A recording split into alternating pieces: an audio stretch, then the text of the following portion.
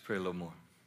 Lord, that phrase, how great thou art, and then me able to call you Father, even first service just got on me. It's crazy that I have that kind of access to the greatest, the great one. So we worship you for your greatness, and then we thank you for this access, for this ability to be able to call you Dad, that this work that your son did on the cross so we could be close to you. Well, even this morning as we look at your word, we trust you, Father, that you'll deliver your word the way you want it delivered, that it'll land on our hearts and move us. We trust you in Jesus' name. Amen. So it's Father's Day. If you didn't know, surprise, you probably got a little work to do if you didn't know. Anybody in the room had become a father in the last 5 years? Like you got a little baby in the last 5 years, anybody? Anybody in the last 10? That's 10 years. All right, there we go. We got a few fathers. It's good. And we got lots of fathers in the room that became father before that. And so we're praying for y'all young dads right now because you took on a lot of responsibility there. But I don't know if you know that. But when Cheryl told me for the first time we were pregnant, so our oldest son, she gave me this card. I don't know what it is about that moment, but I can remember that moment so clearly. I can remember the card.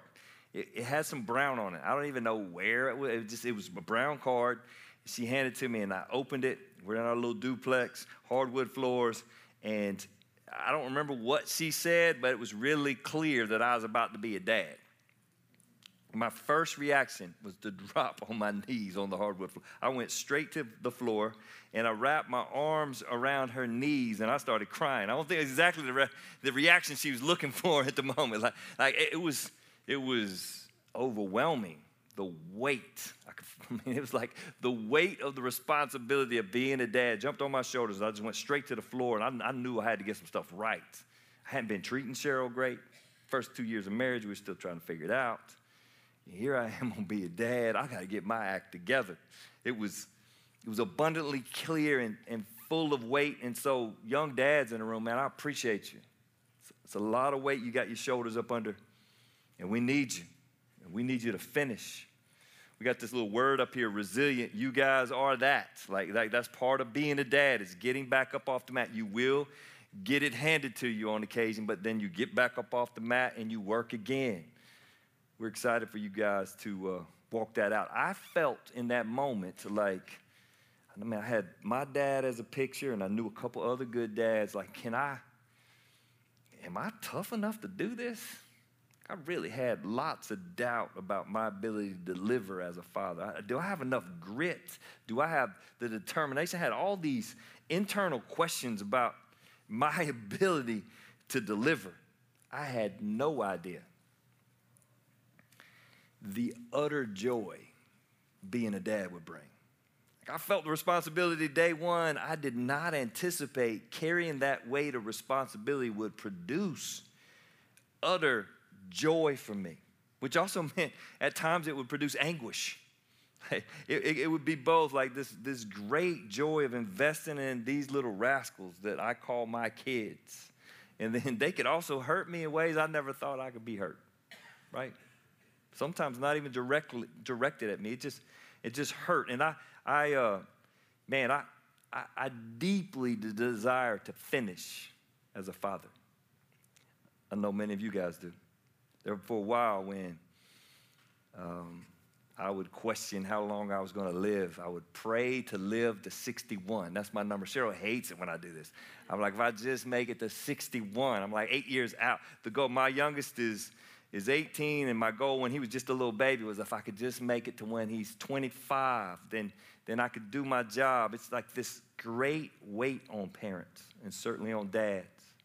And so in a room like today, we sit together with folks that have lost a dad in the last little bit. And Father's Day has some pain connected to it. It because of that loss. And it's really good to do that in community. So some in our room have lost a child. Some dads in the room have lost a child in the last year or two. And so there's that that pain that's associated with loss. It's really good to be a part of a family like this and do all that together. For some, there's this deep angst that comes on Father's Day because of some disappointments, whether your father's present or not. There's certainly a variety of things that happen from fathers to their children, and so this day can have angst to it. And it's really good, again, to be a part of a community and not isolated, not alone, be able to work some of that stuff out. Through the years, that has been, as for me, most of my work has been with men, to watch them work through maybe a wound from a father or a lost father is really important part of development as followers of Jesus. For Father's Day, we're gonna work through a passage of Scripture. We've been doing a series called Resilient. Resilient means to bounce back. That's a very small, easy definition to grab from. It means to bounce back, and we've been telling stories of folks that are resilient. This one certainly seemed to fit on Father's Day. We spent 4 Sundays on a lady named Esther in the Old Testament who was incredibly resilient. And then there's a guy named Stephen who went all the way to the point of being martyred for Christ. And then last week, we picked out a guy named Nicodemus. We're going to do this all summer. And this week, I got a pretty interesting story where if you know the story, he's like a supporting actor. He's not the main person in the story. Matter of fact, this is one of the most famous stories in all the Bible. The main character of the story outside of Jesus, you could argue, is the most important figure in the whole Bible. He's certainly in the top 10. I don't know if this happens at your house, but my house, like the sons debate on LeBron and Jordan to acknowledge him and drive me nuts. Who's better? And I want to go Magic just to go off the board a little bit and just drive them crazy. Or if you're a Clemson fan, my kids argue whether Deshaun or Trevor, like they're both Clemson players. Like, how can we not just enjoy both of them? So I go Homer Jordan, go back to the 80s just to be like just a pain. And Homer Jordan couldn't even throw the ball, but we did win. But anyway, there's these debates. It's just kind of how a lot of us rankings. And this character, this guy named David, man, he is one of the greatest, if not the greatest Israelite leader of all time. Probably him or Moses from the Old Testament. Maybe Elijah gets into discussion, or Abraham. But David is the one every little Jewish boy wants to grow up and be like. David, as a young boy, is playing the harp. Some of y'all don't even know what a harp is. Like I won't even try to explain it, but it kind of takes a delicate touch based on what I've seen, not experienced. And then he was a shepherd, and one day he killed a lion, and one day he killed a bear protecting the sheep. What? Our world doesn't even allow for this these days, right? Like we want to put you in one category or the other, and yet this guy was all man, and he was all man on both sides. He was all man. Like he wrote 72-ish, some people think 73 of the Psalms in the Old Testament, right? This book of Psalms, 150 chapters, not all written by David, by the way. About half of them were.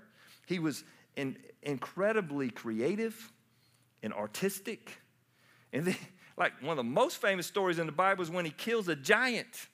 Like he throws a rock with a slingshot so hard it embeds in the giant's head, and David enjoys the blood coming out, takes the dude's sword and removes his head. That's our boy that wrote 72 Psalms. So he got a little art, and he got a little warrior. He's both. He's just a stud. And the people of Israel, they loved him. And he loved them. Over the course of time, you can read it. It's 1 Samuel, and it leads into 2 Samuel. By 2 Samuel, he becomes the king, and he is a terrific king. He loves the people. He serves the people. As a matter of fact, at one point in time, he's called a man after God's own heart. So, man, you're talking about Jesus. Obviously, when you read the Bible, Jesus, right? Like he's number one ranked in the Bible, and probably ought to be ranked number 1 through 100. But real quick, after Jesus, this guy named David comes on the scene, a man after God's own heart. And then you come to chapter 11 of 2 Samuel. It is tough to read. It starts with when kings normally went out to war. That always just scares me when I read that part of the passage. When kings normally go out to war, David stayed in Jerusalem. He got a pretty nice house. It usually works out if you're the king, you got a really nice house. He's got a nice house. All I can imagine, I don't know, Bible doesn't tell us exactly how it's set up, but this balcony, this roof that he's probably up on taking a nap. He's taking a nap in the afternoon, fellas in the room. That's a problem in and of itself. Probably not a power nap, probably a lazy nap, because he's supposed to be at war.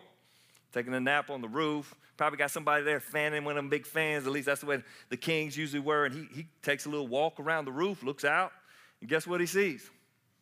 A very attractive lady. And she's taking a bath.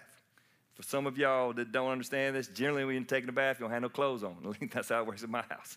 And so he sees this very attractive lady, and he doesn't like cover his eyes and go, I need to go to the other side. He focuses in and then proceeds to try to figure out who she is. If you know the story, her name's Bathsheba. He finds that out and finds out that she's the wife of one of his best guys. The scripture calls him the mighty man. His name was Uriah, and Uriah would put his life on the line to protect David. He's one of his very best men. But what David saw on the roof trumped his allegiance to one of his very best men.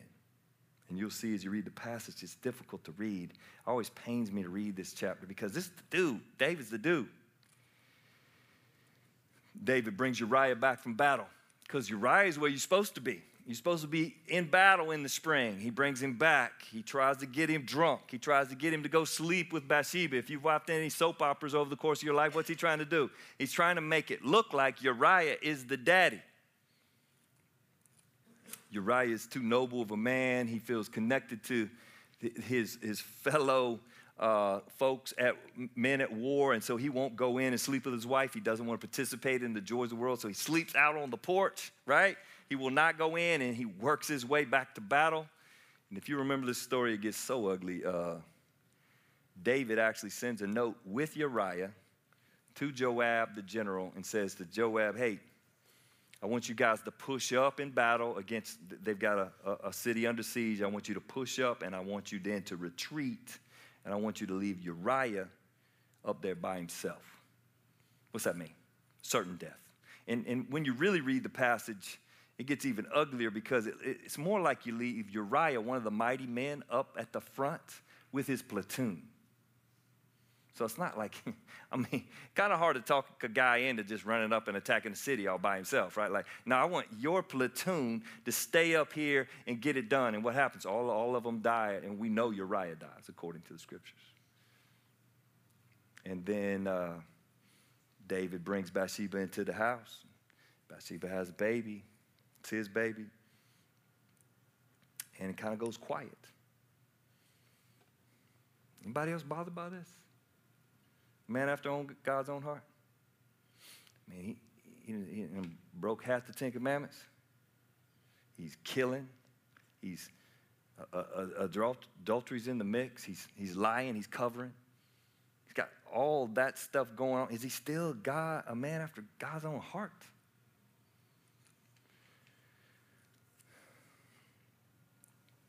I want you to just stew on it a little bit, because we live in a world right now that wants to deny that seed is inside of us, the same seed that was in David.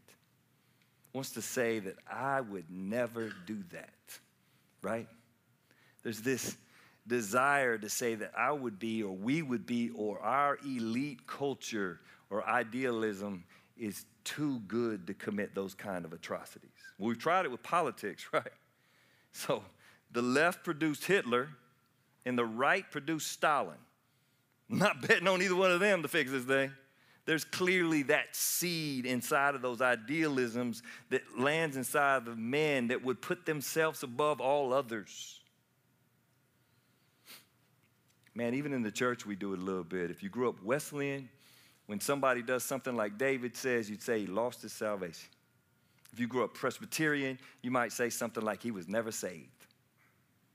Like we protect ourselves because we do not want to be associated with somebody that comes off the rails and produces such horror, like taking not only the man's life, but the men in his platoon's life to cover his sexual encounter with the guy's wife. And yet, the scripture says over and over, and when you read the New Testament, that everybody in this room was born into sin. Everybody's a sinner. So it ought to take all the self-righteousness out. Real hard to point across the room or point across the aisle or point at other people and say, I'm better than you, because our Bible actually says, no, you're all sinners. And yet there's this deep-seated thing inside of us that competes and compares and tries to be a little bit better than the other person as if to be righteous. When our whole story, the gospel says that we weren't righteous, that we needed somebody to make us righteous. So when we read the story, and we're going to get to the punchline here in a minute, I just want to remind you that you are a sinner, as am I. And that ain't going away. And Galatians says, even after you believe, your flesh wars for self. I don't know if you guys can feel this in your insides. I can feel it in mine. Myself wants to elevate me at all costs. And so potentially, as David does this day, he looks across and he wants what he wants, and he's going to take it at all costs. That seeds in him, and it gets away, and it produces something horrible. Now, Galatians also says that the Holy Spirit indwells us, and if you're a believer in Jesus, you've been dwelled by the Holy Spirit, and so there's a war going on your insides. So it's less possible to allow that seed inside of you to produce the horrors that it can, because there's this war going on. But if you allow your heart to become hardened, then it's possible for all sorts of things to happen. There's so much great accountability by just agreeing with the truth of the Bible that says that we were all sinners, that we are totally depraved. And so Keller, quoting somebody else, said this week, he said, you either need to be killing sin or sin will be killing you. Really interesting quote. And so we come to chapter 12, and we're introduced to this resilient friend of David's named Nathan. When I think about killing sin, or it'll be killing you, I think about my relationship with God, but then I think about my relationship with friends and how they serve me in that way. Check this out. Here's our boy Nathan. So the Lord sent Nathan, the prophet, to tell David this story. There were two men in a certain town. It's going to make you mad. I'm going to go ahead and warn you. All right, I'm going to tell you this story. It's going to make you mad. One was rich and one was poor. And the rich man owned a great many sheep and cattle, and the poor man owned nothing but a little lamb that he had bought. He raised the little lamb, and it grew up with his children. It ate from the man's own plate and drank from his cup. You got the picture in your mind? I'm not like an animal lover, so this kind of grosses me out, but this dude loves this lamb. He's holding him like I hold my grandbaby girls, and this lamb's eating out of his plate. He cuddled in his own arms like a baby daughter in verse 4. One day, a guest arrived at the home of the rich man. But instead of killing an animal from his own flock or herd, he took the poor man's lamb and killed it and prepared it for the guest. Anybody else ready to go to the rich man's house? I'm ready. You gonna go with me? Let's go get him. And David was. Verse 5, David was furious. As surely you can imagine him pounding the table. And just so you know, Nathan knows exactly what he's doing. He's speaking to the judge of all of Israel. Back in the day, you didn't have like the president and Supreme Court and Congress. You had the king, and the king. So Nathan's coming to him like he's the Supreme Court. He wants a final judgment on this story that he's made up. And so in front of David, he's conjuring up all these emotions from the judge. He's asking David to be the judge. And David is furious. You can imagine him pounding the table and say, as surely as the Lord lives, any man who would do such a thing deserves to die. Kill him. Yeah, it's a little overstatement, right? Like capital punishment doesn't exactly fit with stealing my dog. But in this case, David is so irate. I wonder why. You ever get like extra righteous when you got some stuff in the dark? Like your righteousness kind of bubbles up to the top, and you condemn others when you got this stuff kind of hidden in the darkness of your heart. I don't know.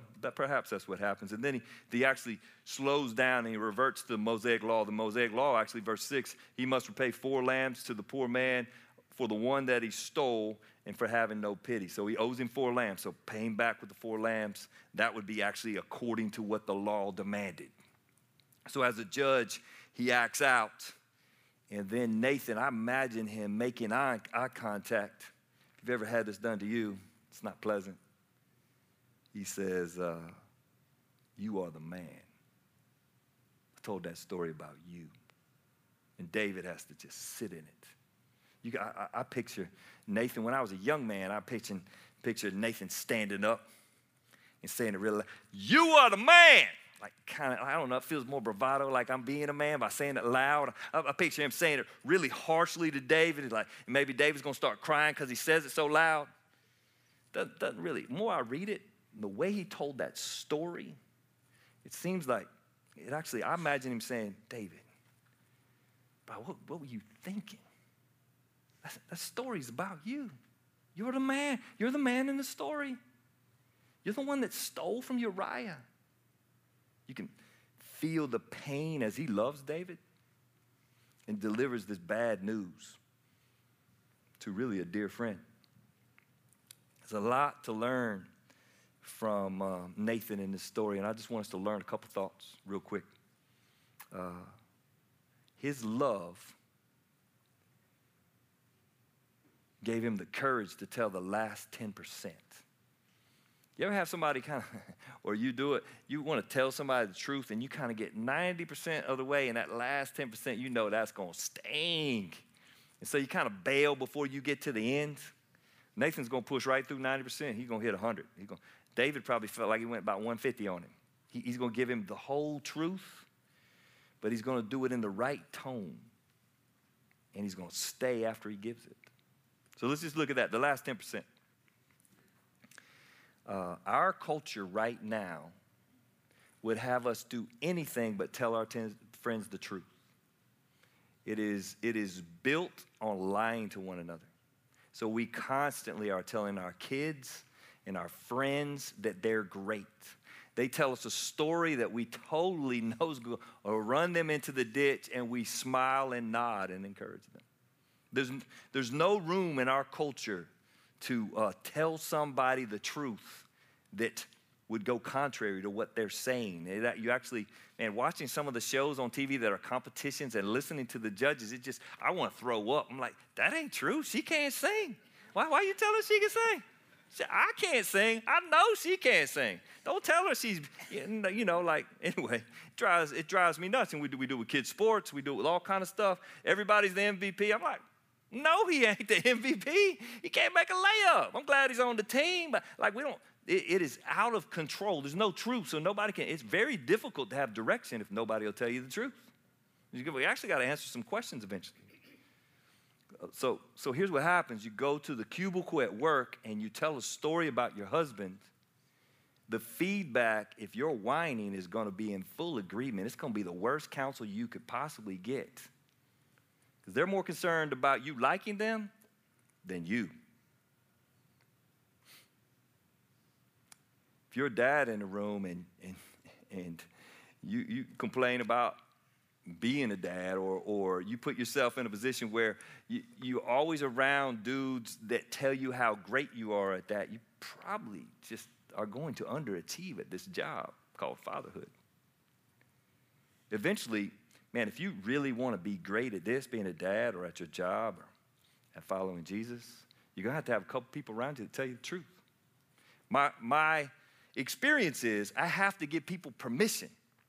People don't just walk up to me and say, John, you stink at blank, right? Like I have to go, hey, do you think I can sing? And Cheryl real quickly like, no, you can't sing. I'll do singing for a friend. Right? She's going to tell me the truth. And it's really helpful if I have friends that'll tell me the truth. And dads in the room, like a great exercise a day is to ask somebody that loves you, how am I doing as a dad? Like you're going, I don't want to know. Why not? Because clearly you love your kids. Like you love them. You want the best for them. So why not get somebody who is good at this to give you some counsel on it? very difficult to want to hear the truth. David, for as horrendous as this event is in his life, he's built this system where he has people around him that'll tell the truth, which is crazy for a king. If you look back just a little bit, Nathan in chapter 7 of 2 Samuel is going to tell him the truth about something else, and David receives it and responds to it. He built it so that he'd have people around him that would tell him the truth. And it's right here, though he's just about destroyed his life and his lineage, Nathan telling the truth is going to save his tail. Give him a chance to repent. So it's an amazing story. I want it for you. One of my sons really came off the rails as far as following the Lord. And one of the very first things I did was tell our elders here at Radius, man, why stand up under that all by myself? I wanted to know what they thought. I wanted them to pray with me for that. And then I called this old mentor. It's in the 70s. If you're in your 70s, I just called you old. No problem. People call me old all the time. And on the phone, I just, in pain, because you're desperate when your kid's struggling. He just walked me through it. He loved me, but shot me straight.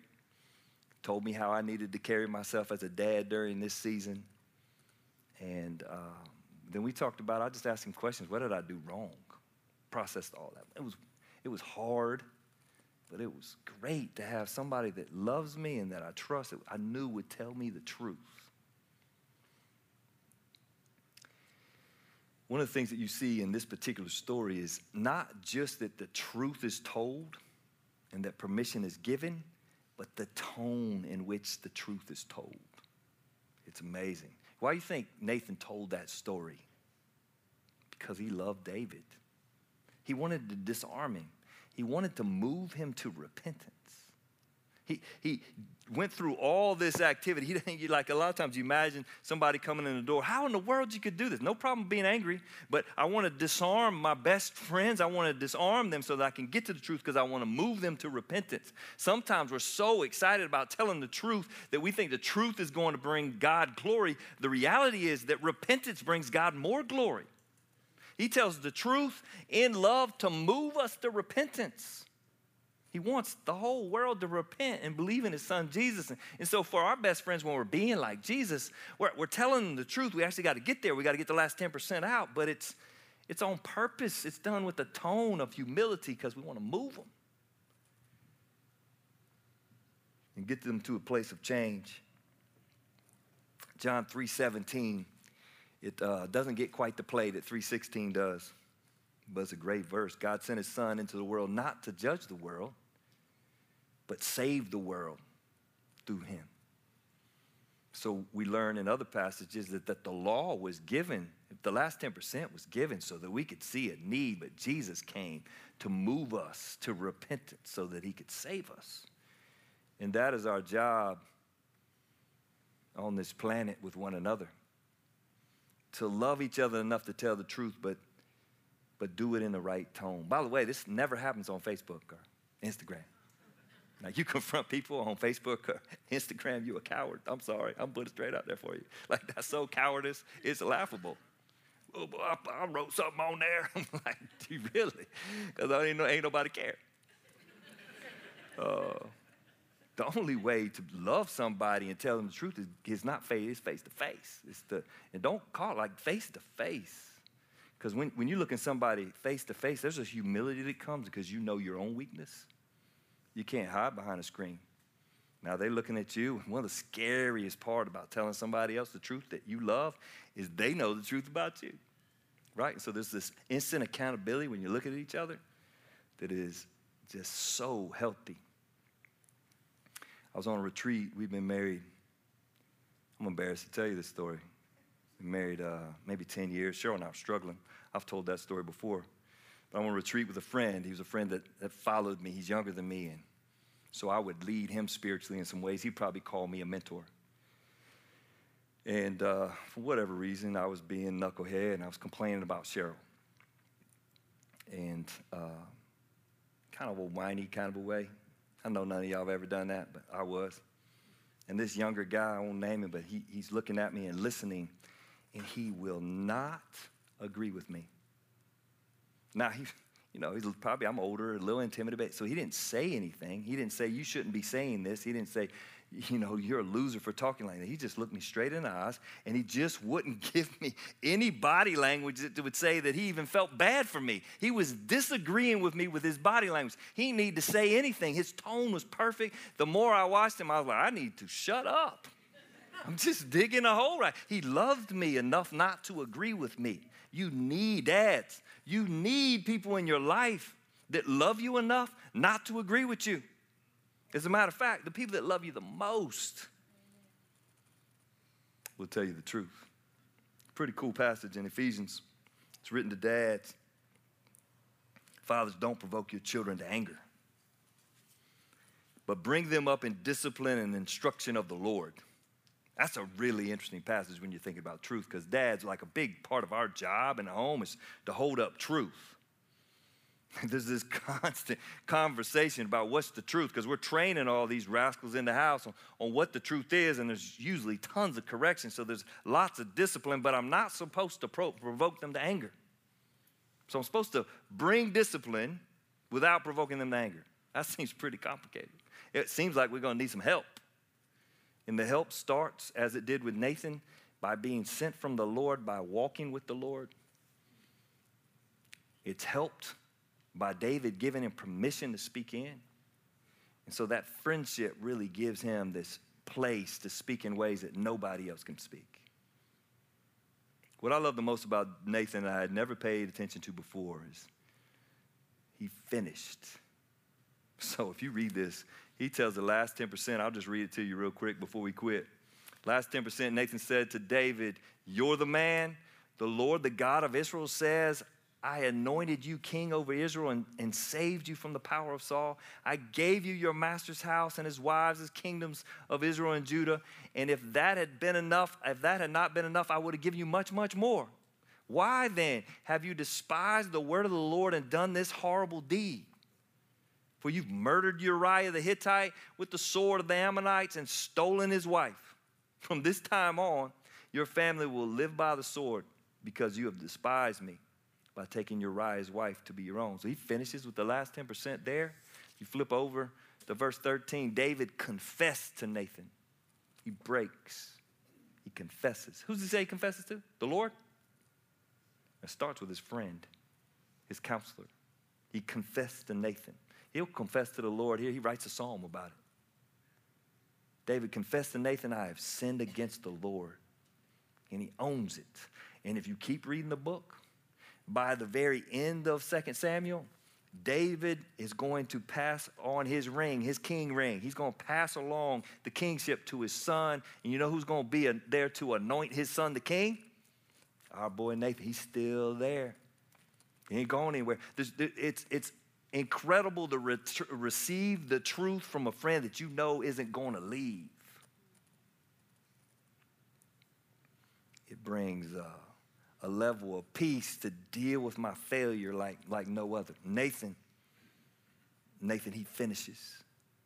I used to say this about my dad. Not a whole lot of hugs, not a whole lot of I'm proud of you, but he ain't going nowhere. There's a lot of trust just in that one thing. And that is who the Father in heaven is. He's perfect that way. We as human dads, we just aren't. We can't necessarily even live our whole lives. And we fall apart on all variety of ways, but the God, our Father, consistently always there. In this case, a good, truthful man finishes. And this boy named Solomon of David, he's going to be the son of Bathsheba, the one that he saw off the roof that horrible day, the one who killed. Like God brings all this redemption through her womb after all that chaos. And guess who wrote this verse? Proverbs 27. David's son, Solomon. Here's what it says. Faithful are the wounds of a friend, but deceitful are the kisses of the enemy. On Father's Day, man, you want to be a good dad? It probably should be obvious. You're at church. That means we're going to talk about God and walking with God. I can't give you better advice than that to be a good dad. But secondly, finding and giving permission to someone to tell you the truth about your character, even about how you're parenting. You're probably going to have to go. My name's John, so I'll make fun of my name. Johnny, you got to tell me, like, am I doing this right? You're probably just going to have to flat out ask to give somebody permission to tell you the truth. The Bible says the best friends will tell you the truth. As a matter of fact, the very best friends will even give up their life for you. And we celebrate that every Sunday. Greater love has no one than this, that he laid down his life for his friends. So Jesus would not only tell us the truth, when the truth was told, and the truth about me is that I'm a sinner and I have no business calling his Father my daddy. Jesus says, I'm going to give you the truth, and you can't meet the standard of the truth, so I'll give my life for it. And I'll make you righteous. You're not righteous. I'm going to tell you. He told me. He told a lot of y'all. I'm not righteous. I'm a sinner. And so I'll give my life for you so that you could be righteous. So when you see these folks coming up here, you know them, right? There's going to be people walking up here taking bread and juice. And you know their life, and some of y'all married to them, right? Like you know exactly who they are. They're walking up here as righteous, no matter what happened this week, because that sin has been paid for by the blood and body of Jesus Christ. That's why we celebrate on Sundays. We celebrate a death because of the goodness of God. Let's pray together.